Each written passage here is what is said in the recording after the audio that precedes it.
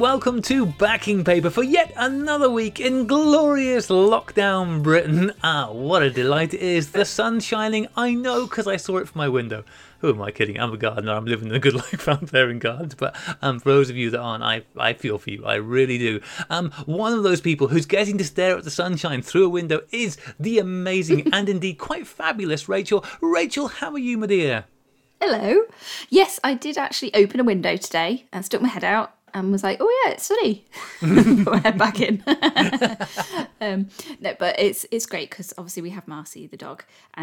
So I do get to take her out. So I go out with her once a day and Adam takes her out for the other walk of a day. So she gets a lot more exercise than we do at the moment. But yeah, it's kind of like, it's a weird sort of parallel universe going around the streets as we are at the moment with her. And she's like, where is everybody? I don't understand. She's staring out the windows thinking, don't understand what's going on. But yes, it was lovely and sunny, so that's all good. Yeah. So you've had a good day? Yeah, so I've not been at work today. That's good. Work is, it's been nice to have a day off today. So I'm So I'm not a morning person, as many people will probably know. And these mornings are getting later and later at the best of times anyway, especially now because Sinead, my partner, and Will don't have to get up for school or work, so they're getting up later, so they're not waking me up. So it's all getting real cash around here. So I got up real late and caught up with my boys, which is always a delight, and did go out and had our mandatory state walk.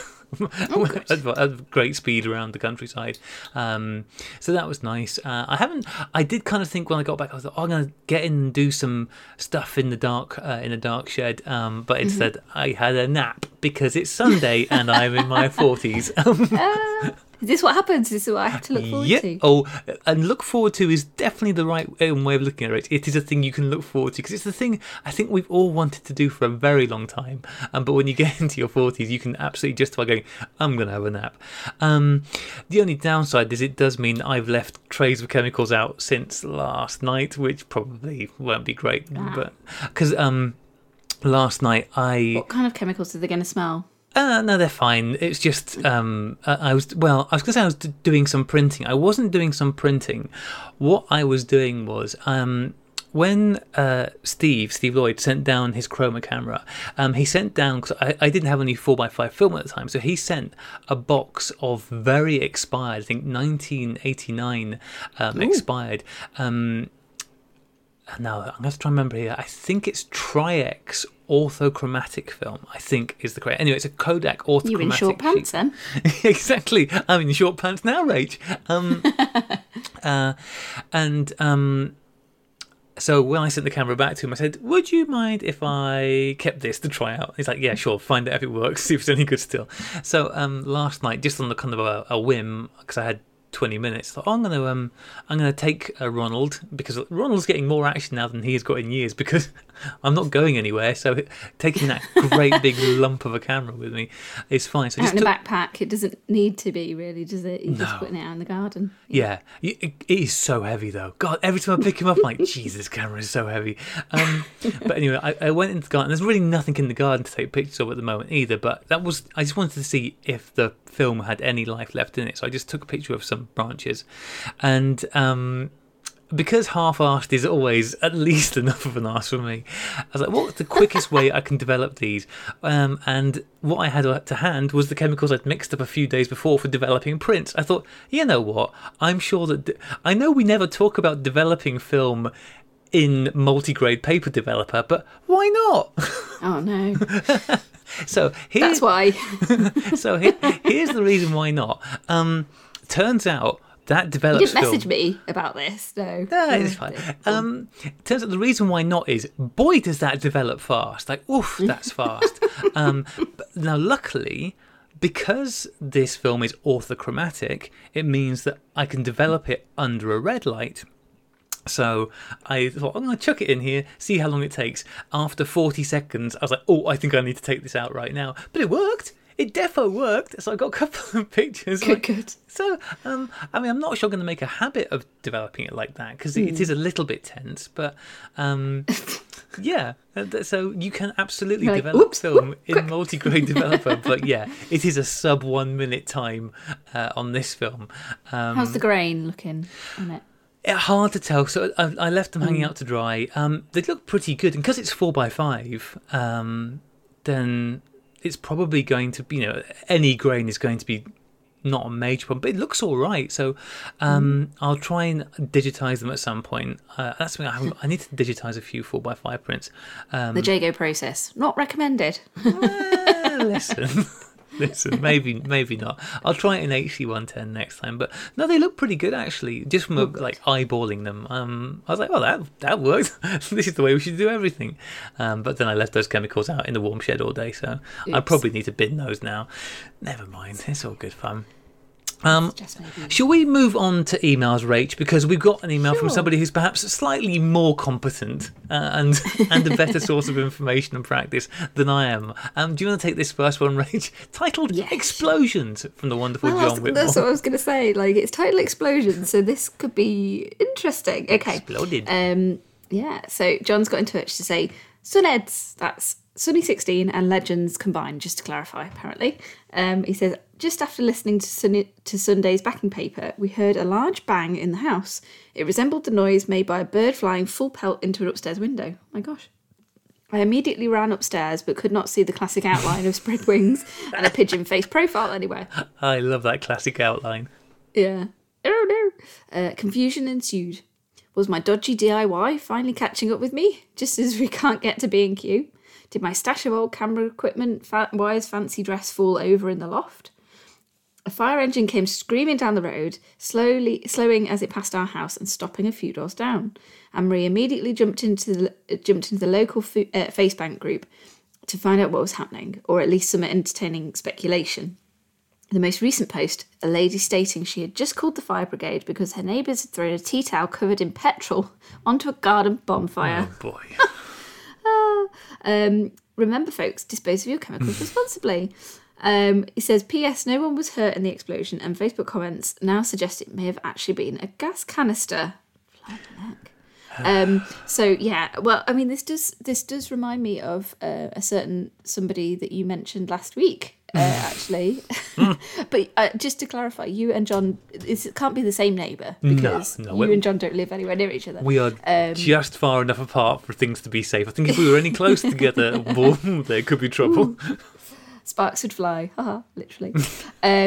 He says, also, thank you for the shout out about the Dark Shed live streams I've just started and to everyone that's tuned in so far.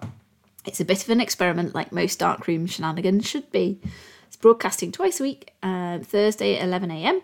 as a tea break and Sunday at 2 p.m. for the Sunday sessions. He says you can subscribe to his YouTube channel and tag Dark Shed Live on Twitter and with any questions and straight comments. And he also says if you can't make it live, you can always catch up after. And he has left the YouTube link. So it says, take care, Sunbeams, and all your listeners. Can't wait to have the greatest of photo walks when this is all over. From John. And yeah, we were chatting about John before, weren't we? And just saying, I managed to catch his first live stream live, which was nice. Got to see the cool like multi-camera setup in his dark shed, which is awesome. I haven't had a chance to catch the others live, unfortunately, because I've been working, etc.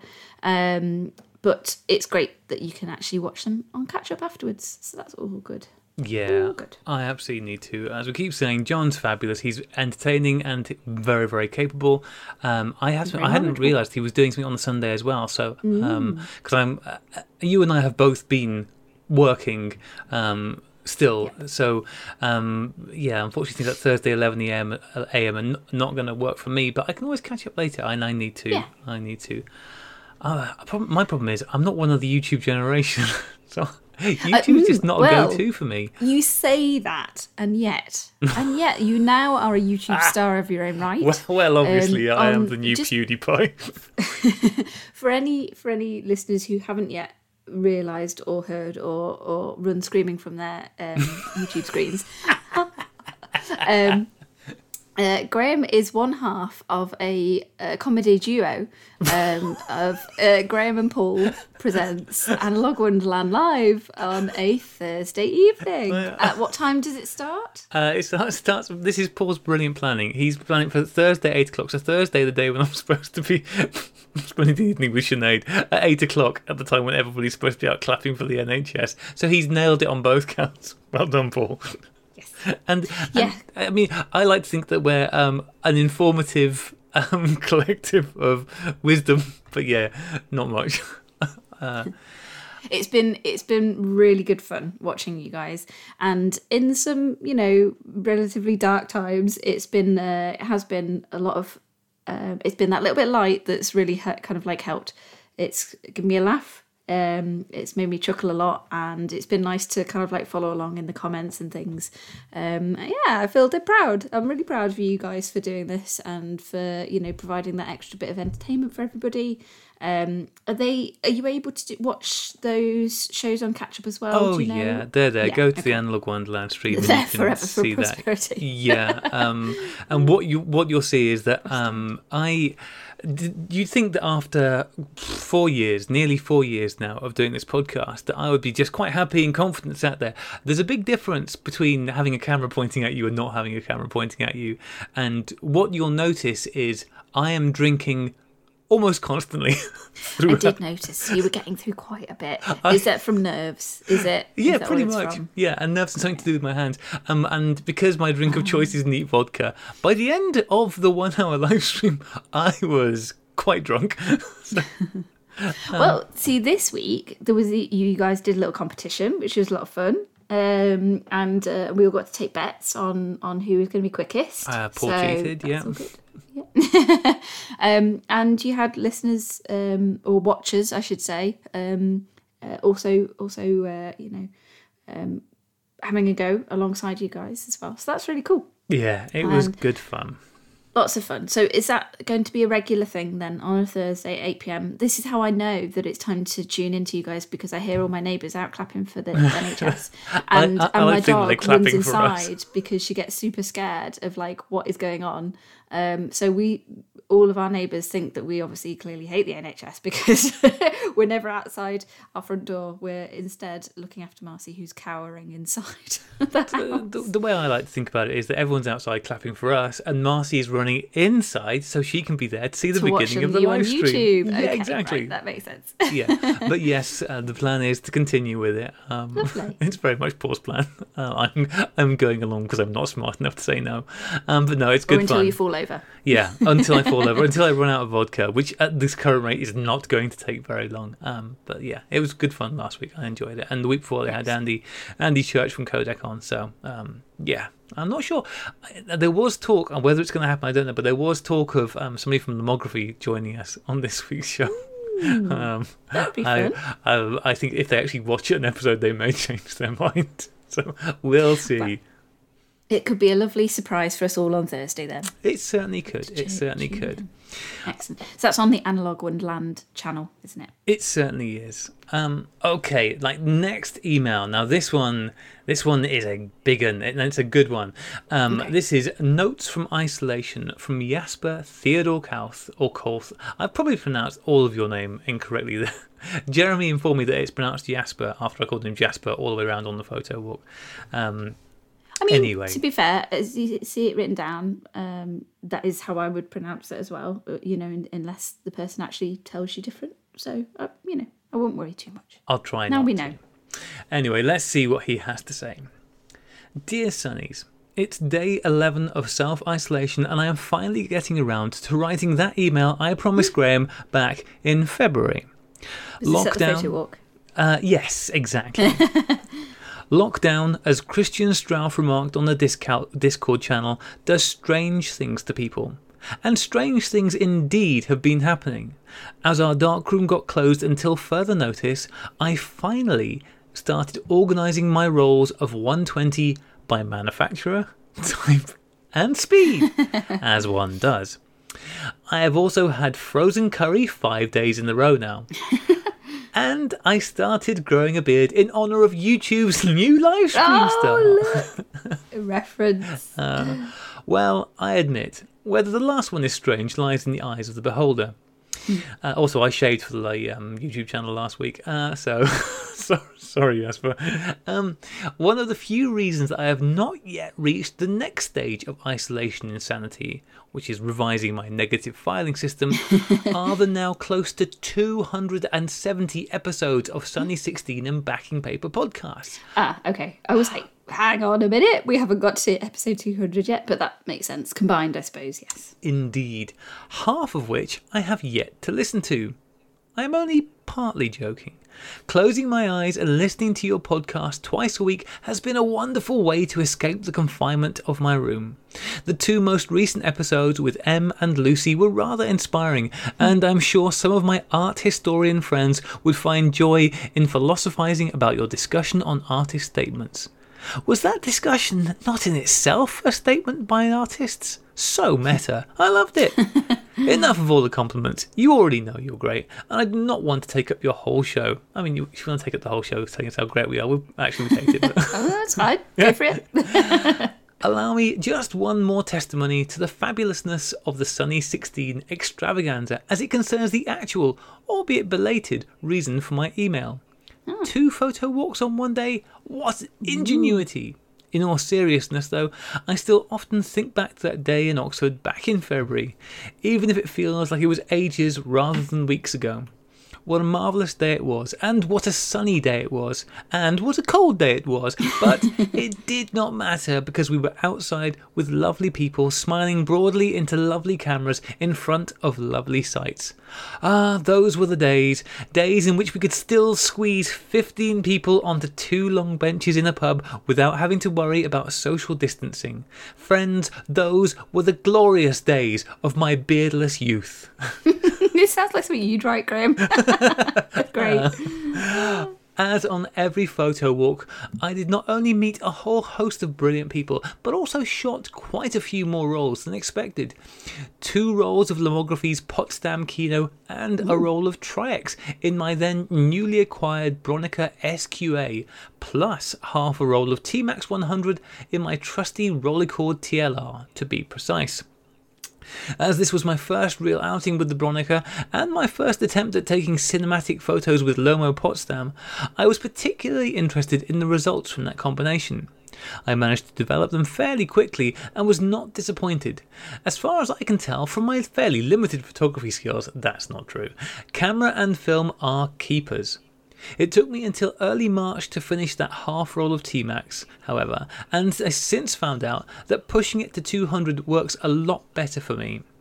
When it comes to film photography, I am primarily interested in the processes of taking photos and then developing and printing them. Sadly, due to my work schedule, I only rarely get around to the printing stage, and as much as I love looking at photos, I often choose taking new ones over scanning and editing old negatives.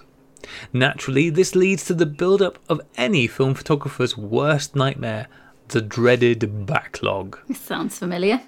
Just how many rolls of undeveloped film do you have at the moment, Rach? Oh, Graham. I mean, ballpark. Don't ask me this question. Ballpark it for us. Ballpark figure 35. Oh my god! We need a bigger ballpark. Well, there you go. It's almost as if it would take a complete lockdown of the outside world to make us get rid of it. Indeed, I finally managed to scan all the negatives from the photo walk this week. You can find a selection of my favourites down below. Follow the link, which I will include in the show notes. Graham will find 2 familiar portraits of himself among them. I suddenly... YouTube star. Yeah, exactly. I suddenly got a bit perfectionist and had to rescan them to get them just right. I hope you like them. I've seen these pictures, and they are really nice. I think I mentioned before about this, but it's so nice when somebody takes a picture of you and sends you and go, oh, that's a really nice picture of me. Yay! It's a really lovely thing to do for somebody.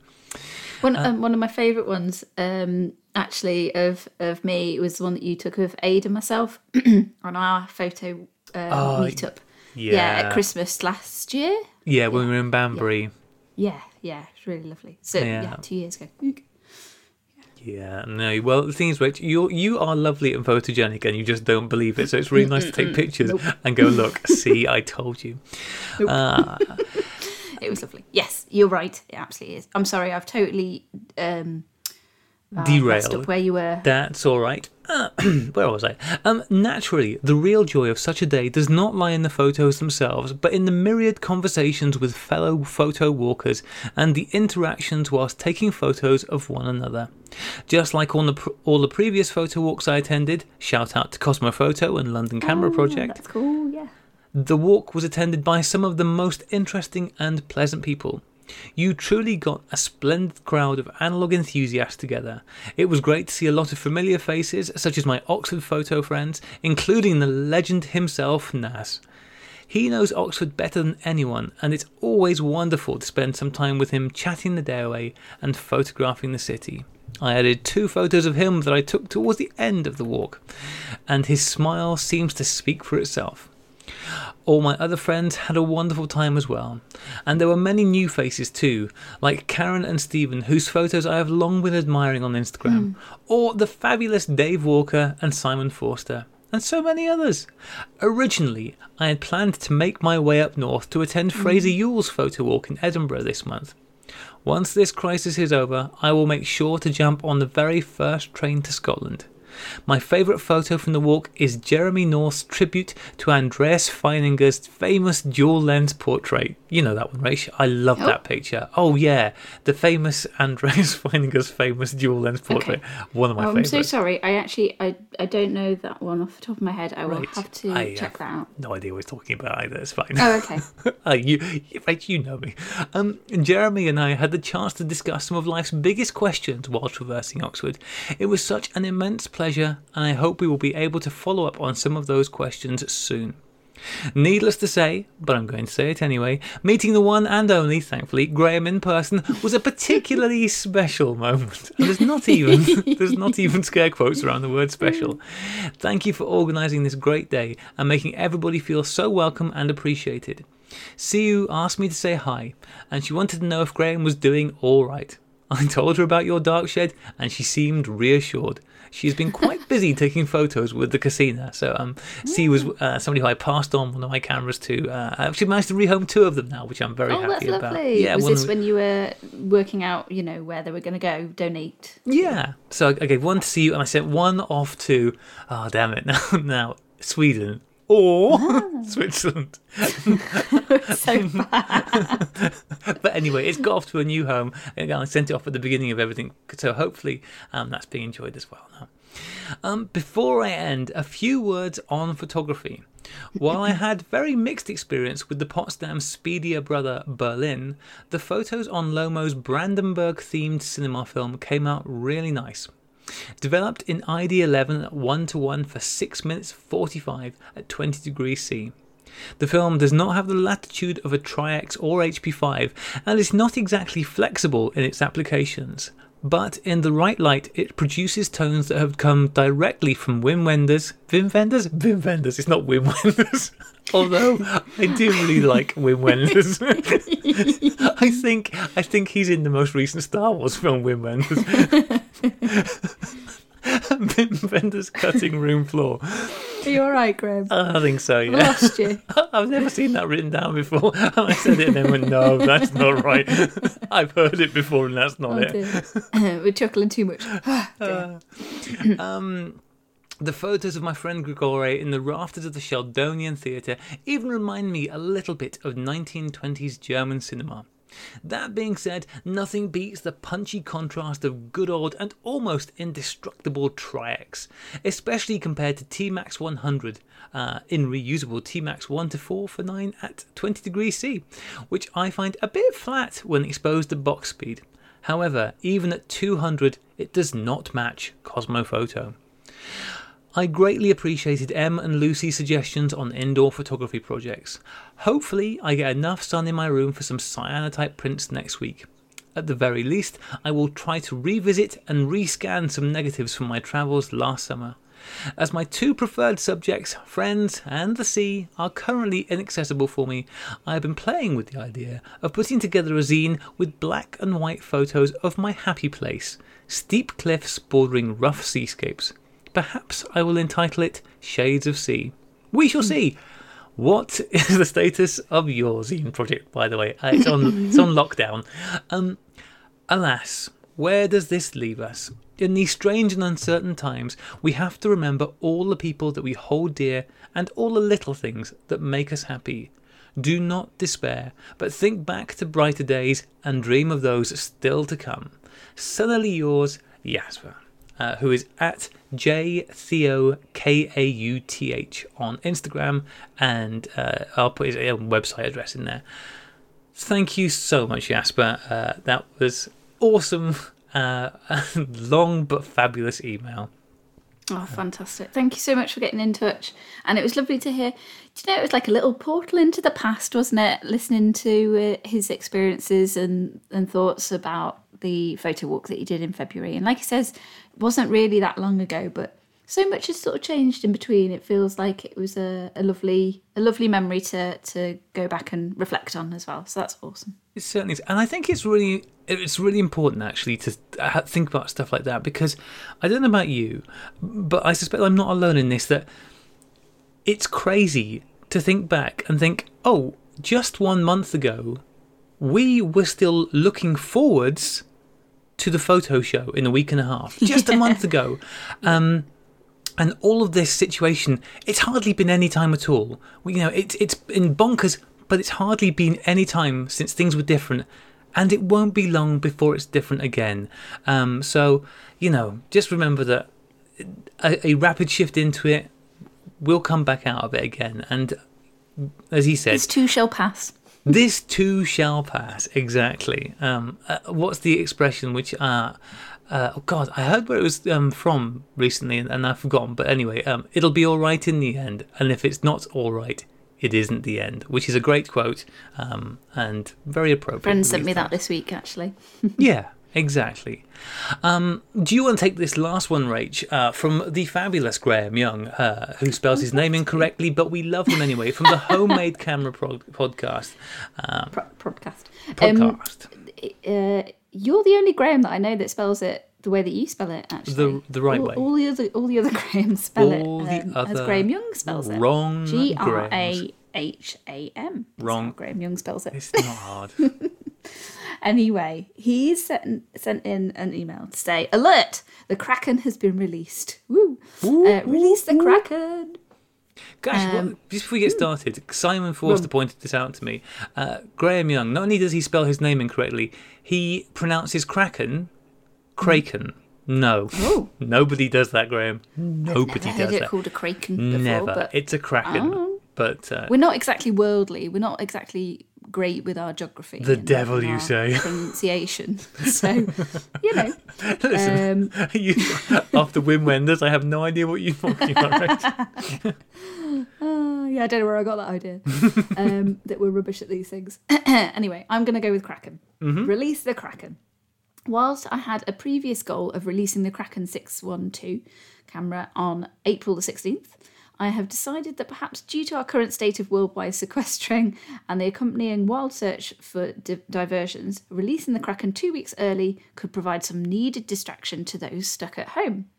The 3D printable files are available for only $30, though there will be future access to already printed kits through a couple of third-party sellers, one in the US and one in the UK. For more information and to see what this camera is all about, go to frozenphoton.com.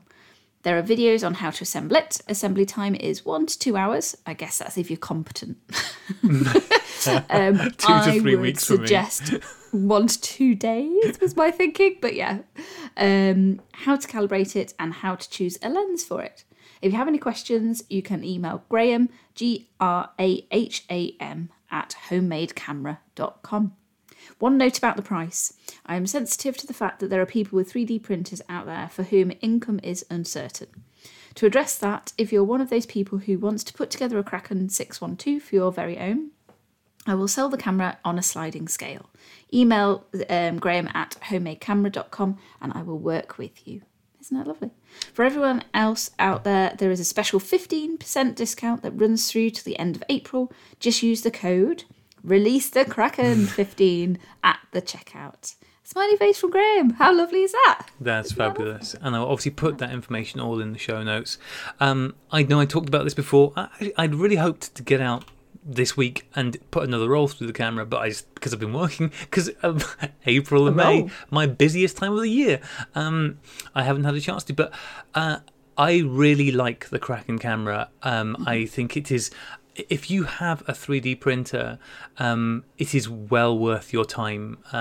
And actually, as far as putting it together, Rach, I think because the way Graham's built it, I think it's 2 hours is probably about right. I didn't put mine together, Graham, because I don't have a 3D printer. Graham very kindly sent me one fully built, but because I needed to make some adjustments to it, I did end up taking some of it apart, and it goes together very well. It's compared to, let's say, for example, the Lomography Constructor, another camera I once built, which is I really enjoy building the Constructor. It's a lot of fun. They are such sucky cameras. But anyway, it's really good. It is a sturdy 3D printed camera. As you can tell by the name, it's 6x12, and when married up with a large format lens, is going to give you some really fun results. It's a good camera. It is not just a toy. It is a fun to use camera that I think will give some people some great results. And I'm really looking forward to getting back out with mine. And because it is 3D printed and it's designed to work with different lenses, you know, there's a certain amount of tweaking that might need to be done, putting in shims and stuff. And so at the moment, that's what I'm waiting on is Simon Forster is very kindly going to print me off a few shims to put in between just to slightly adjust the focal length. So I can focus a little bit closer. But these are all really easy things to do with it. That's one of the things I love about it. I love the fact that I could take it partially apart and get to know that camera and understand it and put it back together. You build a connection with it, which I think is great with the tool that you're using, and it's something we can't really do with most of the cameras we use. No, absolutely. It's very, very cool. And I happened to notice that he posted on Instagram actually, and I believe there may be one winging its way to me at some point too. How exciting is that? That's great. I think you'll do some great stuff with it, Rach. And the nice thing is that the because the Negs are so big, like they're big enough to make contact prints. You can make some great black and white contact prints or some cyanotypes, stuff like that. So for the work you do, the mixed media work you do, you could have some real fun with that. So very excited. Yay. Yeah. So really cool. Really cool. So release the Kraken. Release the Kraken 15. That'll get you a 15% discount. So have a chat to Graham at homemadecamera.com if you have any questions. Yeah, and go to frozenphoton.com. He has gone to a lot of time and effort to put together some very well-made videos to show you how it goes together and the whole thing, and it will give you the confidence to do it and give you a really good idea about the camera. He's put a lot of time and effort into that side of things as well. So support Graham. He's done some good work on this. Okay, before we move on to the fabulous coffee stuff, a quick note. So at the end of the show, I was thinking about this and I thought we're not going to get one, but we have. Gilbert Townsend has sent in his audio diary for March. He's been doing his photo a day thing. I thought we're not going to get one. That's going to have been cool. But no, he has sent one in, which we will be adding to the end of the show. So look forward to that. It's always lovely to hear Gilbert's soothing tones. As part of it, though, Rach, he does talk about cyanotypes. And he mentioned in the email to me, he said, maybe Rachel's got some advice on this. So he's had a go at cyanotypes. And I think he says in the piece, I've always been led to believe that making cyanotypes was super easy, and it's not gone so well for me. Okay. And the thing that he seems to think might be the problem is perhaps the choice of paper that he's used. Okay. Now, what are because paper is important. Choice of paper is really important with cyanotype, isn't it, Rachel? So can you give some advice on this? I mean, the thing is with paper, like with photographic paper, like with any kind of element of an analog process, it will change depending on the decision that you make in terms of the medium that you're putting it onto. So if you're printing in the darkroom, for example, changing a different kind of paper, whether it's a matte one or whether it's a warm tone or whether it's just your normal kind of like glossy RC resin coated paper, they're all going to give you a different effect, and they might also have a different exposure time and things like that. So you're going to get a different sort of texture. You wouldn't necessarily get a different exposure time with the cyanotype, but you're definitely going to get a different kind of texture. So it's very much about experimenting with which kind of papers you like. Some people like ones that have a lot of texture and more of a raised surface. Some people prefer ones that are very flat and have very little texture.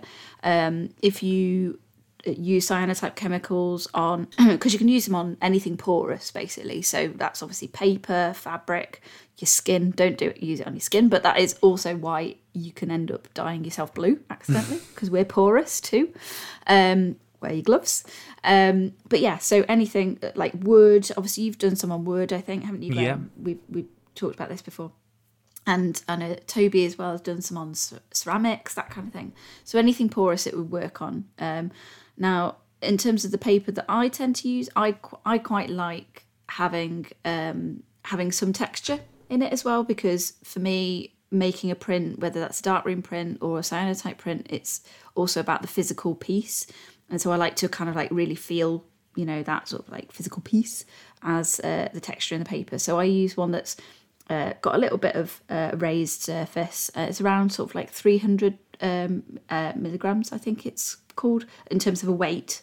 So it's quite a hefty, thick, good quality watercolour paper, basically, is what I use for mine usually. But I have made them on, pages of books and that kind of things as well. The thing is, if you're using a thinner paper, remember that obviously with the cyanotype, the main thing is that you're going to have to wash it thoroughly afterwards. So you don't want it on anything really too thin, because very easily that can break down in water, or you can end up ripping it, tearing it, unless you want that as an artistic effect, obviously.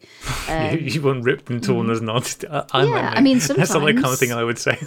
Yeah, but seriously, sometimes it might be, that you want something very delicate, that you want it on something that's much thinner, but just be aware of the fact that obviously you need something that's, you're going to be putting this into a water wash, to make sure it's washed out thoroughly. So there's a chance that it could disintegrate in your hands. That's why I tend to use something that's a heavier weight, something like watercolour paper, because that's designed specifically for having very wet, sort of like paints, obviously watercolour paints on it, which is why I tend to use that. So yeah, it's down to artistic choice, and just try experimenting with a few different textures, a few different weights of paper, and try it out that way, I'd say. Yeah. The other thing that I've found, and you probably haven't come across this as much because you tend to be more careful and use better quality stuff in the first place, whereas I tend to grab what's available, is that cheaper papers and more multi-purpose papers have more chemicals in them. And the cyanotype chemicals can react with that. And that can mean that sometimes when you coat them, they can look very blotchy when they're dried. Some papers have a pH, and you'll see acid. Yeah. You'll see a lot of papers, a lot of watercolor papers marked as acid free, but alkaline can even actually be a bigger problem. So cheap paper can be an issue with that. What I've found is that usually, even if they dry and look a bit blotchy, when you expose them, they're okay. The other thing that I found around here is that you have to be really careful with the water that you're washing it with. If you're trying to, I think Gilbert was doing, trying to make contact prints from 4x5 negatives. So obviously there's quite a lot of detail in there and quite a lot of tonality. And if you then wash those prints with a alkaline water, you're going to blitz that stuff straight out. So I have to add, certainly to the first wash, some citric acid to lower the pH. Otherwise that can take away any detail that you might have in there. So you need to experiment. It can also help with the blues, can't it, as well? Yeah, absolutely. So, but I mean, these are things. Like the tone, but yeah, absolutely. Do you, have have you used distilled water or anything like that in the past, Graham, for washing yours, or you don't care? No, I certainly have. And at the moment, last year I bought a big 25-litre bottle of water to sit in the darkroom, distilled water for mixing up chemicals and washing cyanotypes. And whilst I had... Garage? Sorry? Did you get it from the garage? Because I think you can get that kind of thing. Or you can. I just happened maybe not at the moment. No, I just happened to order mine from Amazon, because you can get anything from Amazon, and it was £12 something for a 25-litre bottle. And I put it on its side on the table in the dark shed, and got a tap that goes where the lid is. Perfect. And I certainly found that was better. So if you've got really hard water, and this is the thing you're looking to do, then yes, it's definitely worth getting distilled, or even just buying like cheap bottles of mineral water or something like that that's going to have a lower pH than just if you live in a hard water area.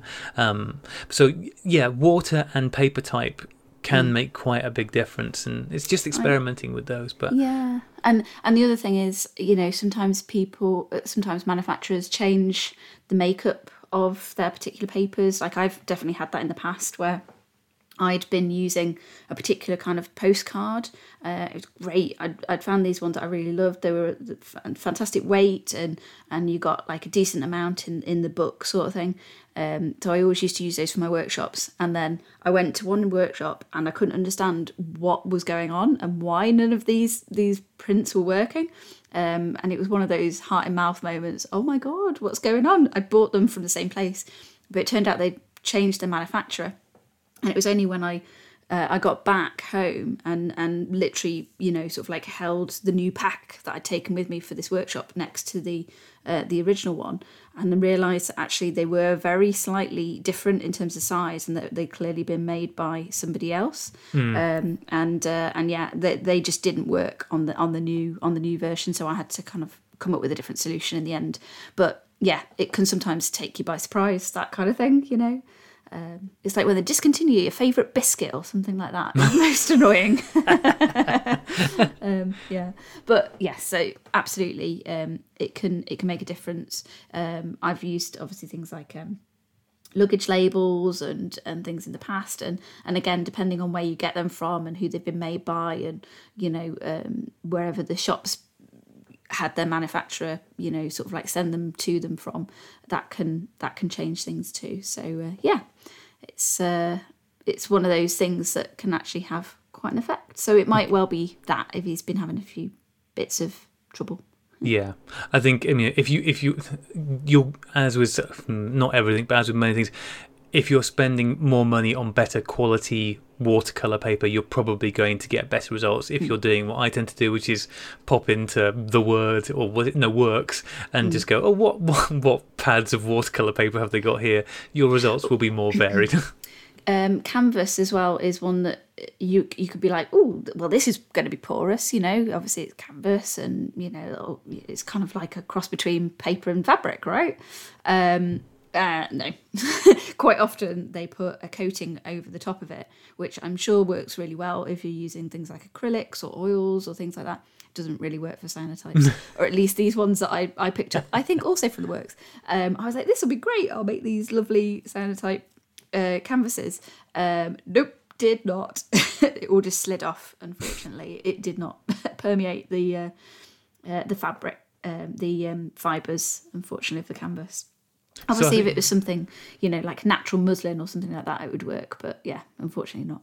So what we're saying is that probably the Works not the place to go for your fine art supplies, despite the fact that they seem to have quite a lot of art stuff there. It's very cheap. Well, maybe just not for cyanotype stuff. Perhaps. Yeah, or anything you care a great deal about.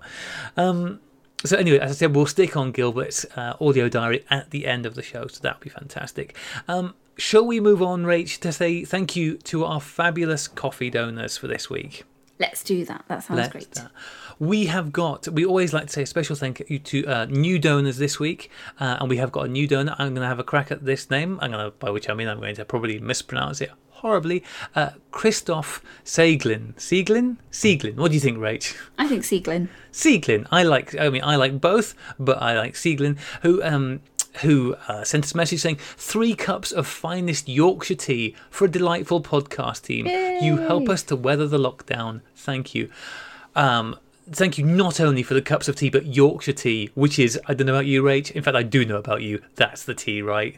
Yeah, that's the one that we have. Yep. If you're drinking tea, you're drinking Yorkshire tea. Otherwise, what's even the point?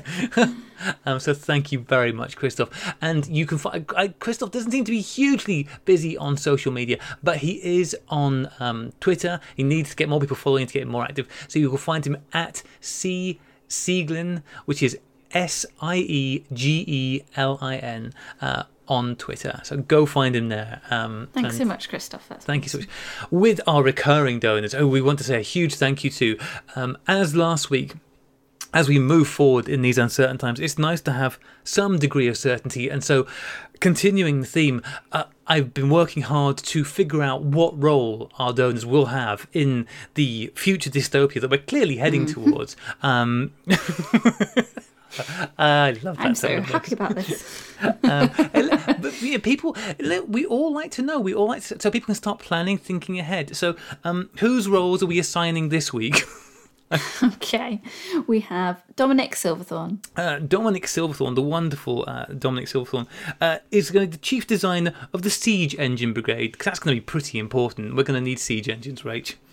Okay, Juliet Schwab. Juliet Schwab will be the assigner of duties, labours, and appropriate punishments.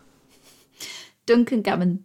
Duncan Gammon, obviously, it's alchemist in charge of his lordship's laboratory. Martin Smith. Martin Smith will be the keeper of trails and pathways. He'll be responsible for making sure that, the messenger can always get through. Jaya Bhatt. This is a big move, actually. Jaya Bhatt's been working. He's going to be commander of the 1st Zeppelin fleet, so looking forward to that. Hilary Clark. This is a fairly obvious one. Hillary's clearly going to be the leader of the War Council. We all saw that coming. You only have to spend a small amount of time with Hillary to know that you do not want to cross her. So. And last but not least, of course, Sam Christopher Cornwell. Sam is going to be the chief astronomer. Which one's which? Which one's the one? What? Are they the one that looks at the stars? Yes. Yeah. No, he's going to be an astrologer, and he's going to be telling us when the moon's in Uranus and helping, because that's what we're going to need. Because clearly science is letting us down horribly now. So he's going to be chief astrologer, and he's going to draw up charts for us all, so we can make our plans, working very much with Hillary to plan our campaigns, I think. So I think it's going to be great. I think we're going to be well sorted. We've got a good rounded team we're building up here. Super. Although, just to reiterate, as we have in the past, we obviously completely understand if anybody feels like they would like to pause their donations at this point. That is, of course, totally fine. We very much thank the people who are continuing to donate, and obviously our new donor, of course. But it just whatever makes sense for you at this point in time. Absolutely. Then go with that. Yeah, exactly. As Ray said, if you need to pause or stop your donation for your own financial well-being, or if you see other people around who think, I'd like to help them and they probably need it more, then do that. Send your money where you think it will do most good. We hugely appreciate the people who donate to us, but we know that there are a lot of people in need out there at the moment, so do what feels right for you. We love you all for what you do, and I don't know whether the mic just picked it up. My stomach just growled. Was that your stomach? Yes. I wondered what that was. Is it biscuit time in That's Jago the pet House? tiger I keep in my podcast room. Me. I think that probably indicates. Hang on, help needed. Send Graham some biscuits. Yes, all of this money will get spent on biscuits. Well, I think that does about do it for this week, doesn't it, Rach? I think so, yes. It's been lovely to talk to you all again, and to get a chance to catch up with you, my chum. It's been really nice. Yes, it certainly is lovely, Rach. It's the bit of normality that I look forward to. Yeah. There will probably be a Sunny 16 podcast this week. Not quite sure what we're doing yet. You're going to be busy this week, so it won't be a Rachel on it. But if you can bear to tune in with the absence of Rachel, then we will hopefully be there with something. You did such a fabulous job last week with talking to Lucy. I was really, really gutted that I missed that one. Unfortunately, I couldn't be there for that. But Lucy's a delight. Yeah, she's such a lovely woman, and very, very talented commercial photographer, of course, but also as an artist as well. So yeah, I hope at some point soon we will get to catch up properly in person. Let's see. Let's hope so. We will. Yeah. Who knows? We don't know when, but we know we'll meet again one day. Yes. As we've already mentioned, you can, if you're looking for entertainment this week, you can find John's YouTube live streams going on Thursday morning and on Sunday afternoon at 2:00. And you can find whatever the heck it is that Paul and me are doing on Thursday evenings at 8:00. And all of these things are then just in the YouTube channels. There's also our Discord channel. Oh, yes, the Discord channel, which has been a great source of conversation. Matthew Joseph set it up. Thank you so much, Matthew.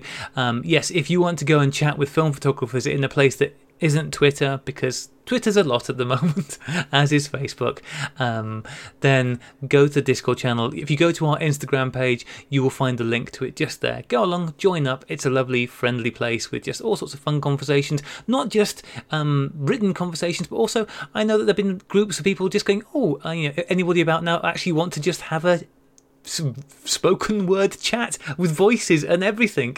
You can even, I think, I'm not even sure, you might even be able to do video chat on it. I don't know, but you can reach out. I know it's, a good way to connect with people who you might have only heard their voices on the podcast before or seen on Twitter. You can actually talk to them. It's magical. The wonders of technology. I know, right? Absolutely. For all of the difficulties that it sometimes brings us, it also does give us this opportunity at this point. So, that's really wonderful and nice to see all these lovely conversations happening and advice being given and what have you. So that's ace.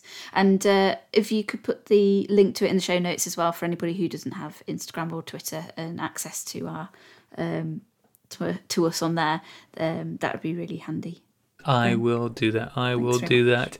Well, yep, that does it. I will wrap. Just I didn't want to mention this last week. Just keep everybody up to date. So far in my recent listening and reading, I've now listened to Lucifer's Hammer, the book about the Earth getting hit by a comet. I finished re-listening to World War Z from the Zombie Pockets, and last night I watched a really interesting is not the right word, a moving film called 93 about an outbreak of Ebola in Nigeria. So I'm very much, so more recommendations, please. Mine have been watching lots of 90s ITV Poirot, and I just read this weekend the Seven Deaths of Evelyn Hardcastle by Stuart Turton, which was really cool and fried my brain slightly and was awesome. So so there you go, two different approaches you can adopt.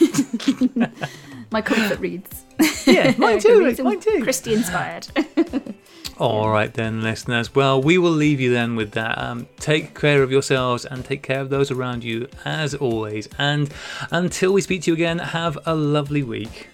Have a lovely week.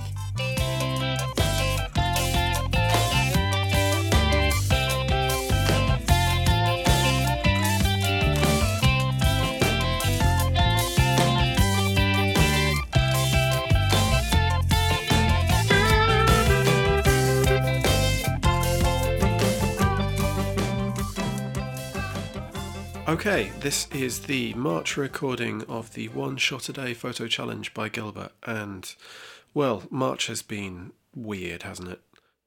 To avoid stating the obvious with everything that's going on, I will talk about photographs in a vain hope to distract you from everything else that is happening in your life at the moment.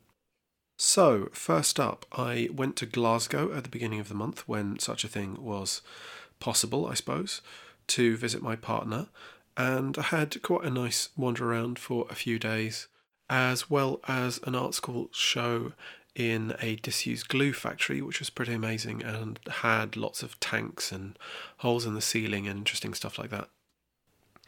The camera that I have been shooting mostly for this month, although not exclusively for reasons that I'll get onto later, has been a Leica M2 that I was lent in exchange for one of my cameras by the very nice Simon Forster of classic lenses and large format photography fame. Clearly he has too many cameras anyway, so he can't shoot them all at once, especially not when he's indoors. So I got a chance to use a real Leica with an actual Leica lens, which has been interesting to say the least. I'm not entirely convinced that Leicas really are for me. I don't think I get on super well with rangefinders. Just not being able to see through the lens has always not exactly annoyed me, but kind of confused me, I suppose. I want to be able to see what my depth of field is. I don't take to focusing with a rangefinder patch. I find myself taking a hell of a lot longer than if I was just doing it. Sorry about that. That was my cat opening the door and slightly startling me. I will try and get her to meow later for general amusement, I suppose. What was I talking about? Rangefinders.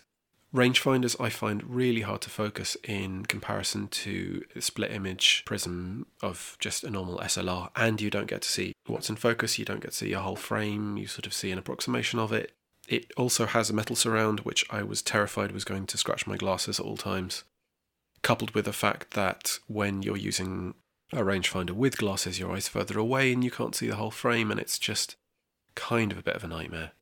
I ended up making a temporary felt wash-up thing that I attached to the surrounding. Don't worry, it's reversible, it's double-sided tape. I'm not going to be ruining his really actually quite beautiful mechanically camera. Out of the whole thing, I have to say that I'm really impressed by the wind-on lever of all things of that M2. It's just a beautiful object and feels really satisfying somehow in a way that none of my other cameras quite do. But I don't think in and of itself that's enough of a reason to have that particular camera over others. It is also quite small, which is nice. But yeah, if you want to hear people talking about rangefinders, go to the Classic Lenses podcast, because that's all they talk about ever. What did I shoot in this camera and what did I shoot with this camera? I decided, because February apparently was a colour film month, that I would do black and white, and I have for the most part. Of course, there are exceptions to every rule, and I did shoot one shot of colour film on the 4x5, which I haven't developed yet, which was in the dark, so it probably will be pretty much black and white anyway, but we shall see. And I went out, and for the most part, the start of the month was things outside, and then now it has pretty much settled into, the indoor things that we're all doing. A certain amount of which have been with my only macro lens, which was on the OM10, which I think I managed to get working, so I'm very happy about that. I don't always ruin things when I take them apart, apparently. What else have I been doing? I tried some stand developing with the same large format stuff because I've had the time and, concentration to do it. I took a few shots indoors with T-Max film that I got on eBay, supposedly fridge stored, and tried stand developing because I'd never done it before, which I'm not sure I love the look of, but it was an experience. It worked. It's quite nice being able to throw a bunch of films in the same thing and not have to worry about different times of black and white. And then after I had shot this old brass tin that I think was my great-grandfather's from India, he used to live there, hence have all this stuff that my dad has sort of brought back, I tried making some cyanotypes out of them, and I was led to believe that this would be easy, and it's been really difficult.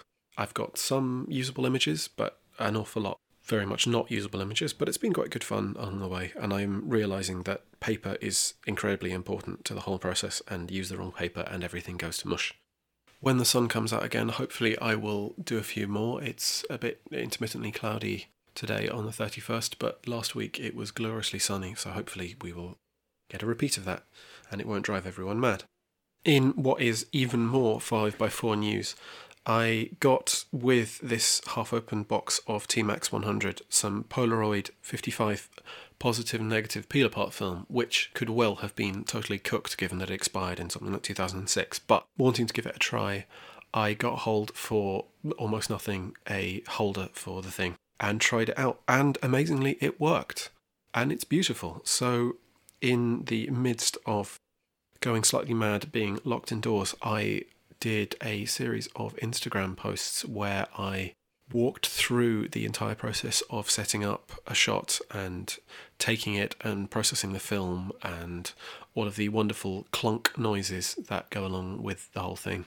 And that was quite good fun, and a few people even sort of noticed and So they enjoyed it. So I might try that again with not exactly the same thing, but a walkthrough of processes or along those lines.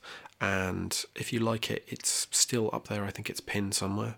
And I can also recommend a YouTuber called Nick Carver, who does sort of landscape things, I think, for the most part. But one of his latest videos, at least, is him using the new 55, or whatever it's called now, I'm not sure.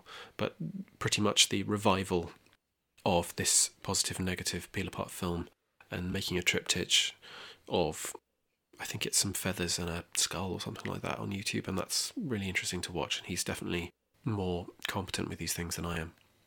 I also, on a trip out to get things, went through central London, which was spookily empty, and not just empty, but boarded up for a lot of it. So I was there on my bike next to, of course, a professional photographer, because that seemed to be the only people who were in central London aside from bin men and police. And I took a couple of photographs as I went through, and I have to admit I couldn't not duck through Chinatown and take a shot of just it being completely empty alongside Trafalgar Square and Leicester Square. So I've got one of those that I think will come up in a couple of days or something. On top of that, I got hold of a Super 8 camera, which, surprise, surprise, it's me. It doesn't work, but hopefully that will work at some point.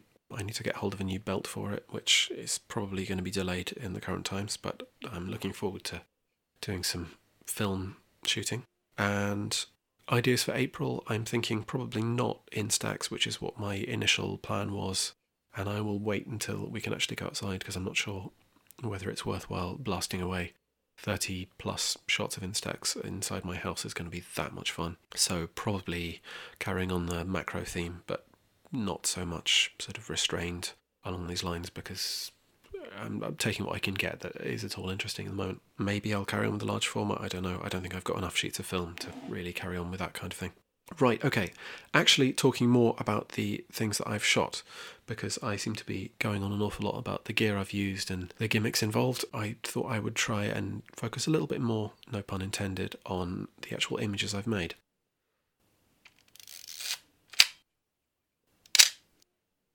Okay, so going through some of the images that I have taken, there's been something of a theme emerging sort of already with these things, but I've been trying to do a bit more outside of my comfort zone, but very much there are a lot of objects, is perhaps the only way of putting it. For example, there is a large Egyptian statue in the British Museum that's just a thing. There is a very ruinous chair that is at my grandmother's that I still rather like, that came out very well on some really grainy, expired 35mm film. There's one or two more attempts, perhaps, of delving into street photography that I did, partly because, it's a Leica. You're supposed to take street photography on 35mm in black and white, or else, the Leica police come out and hobble your kneecaps or whatever it is. Whilst waiting for a train in Glasgow, there is somebody who was holding balloon animals, because I had something like an hour to hang around until this thing turned up, and I had some work that I did, restoration work, not artwork, in the Tate. So just before the lockdown, I had a shot of someone at this opening exhibition, again, sort of, I suppose, street-styled, and some shop fronts and things, but still very much picking out one particular thing and isolating that from its environment seems to be where I go with this sort of thing, which ultimately seems to also work better in a square format. So perhaps I'm being pushed in one direction by the cameras that I'm using and should try and break out of it. Yeah, like I said, and as I'm sure you all know, it's been an odd one, but actually I seem to have become weirdly productive, and being forced to stay inside the house, it's made me try out all these things that I haven't been meaning to for ages, like cyanotype printing and possibly some other things along those lines. So yeah, here's to hoping that April is a little bit more normal and that this productive session carries on.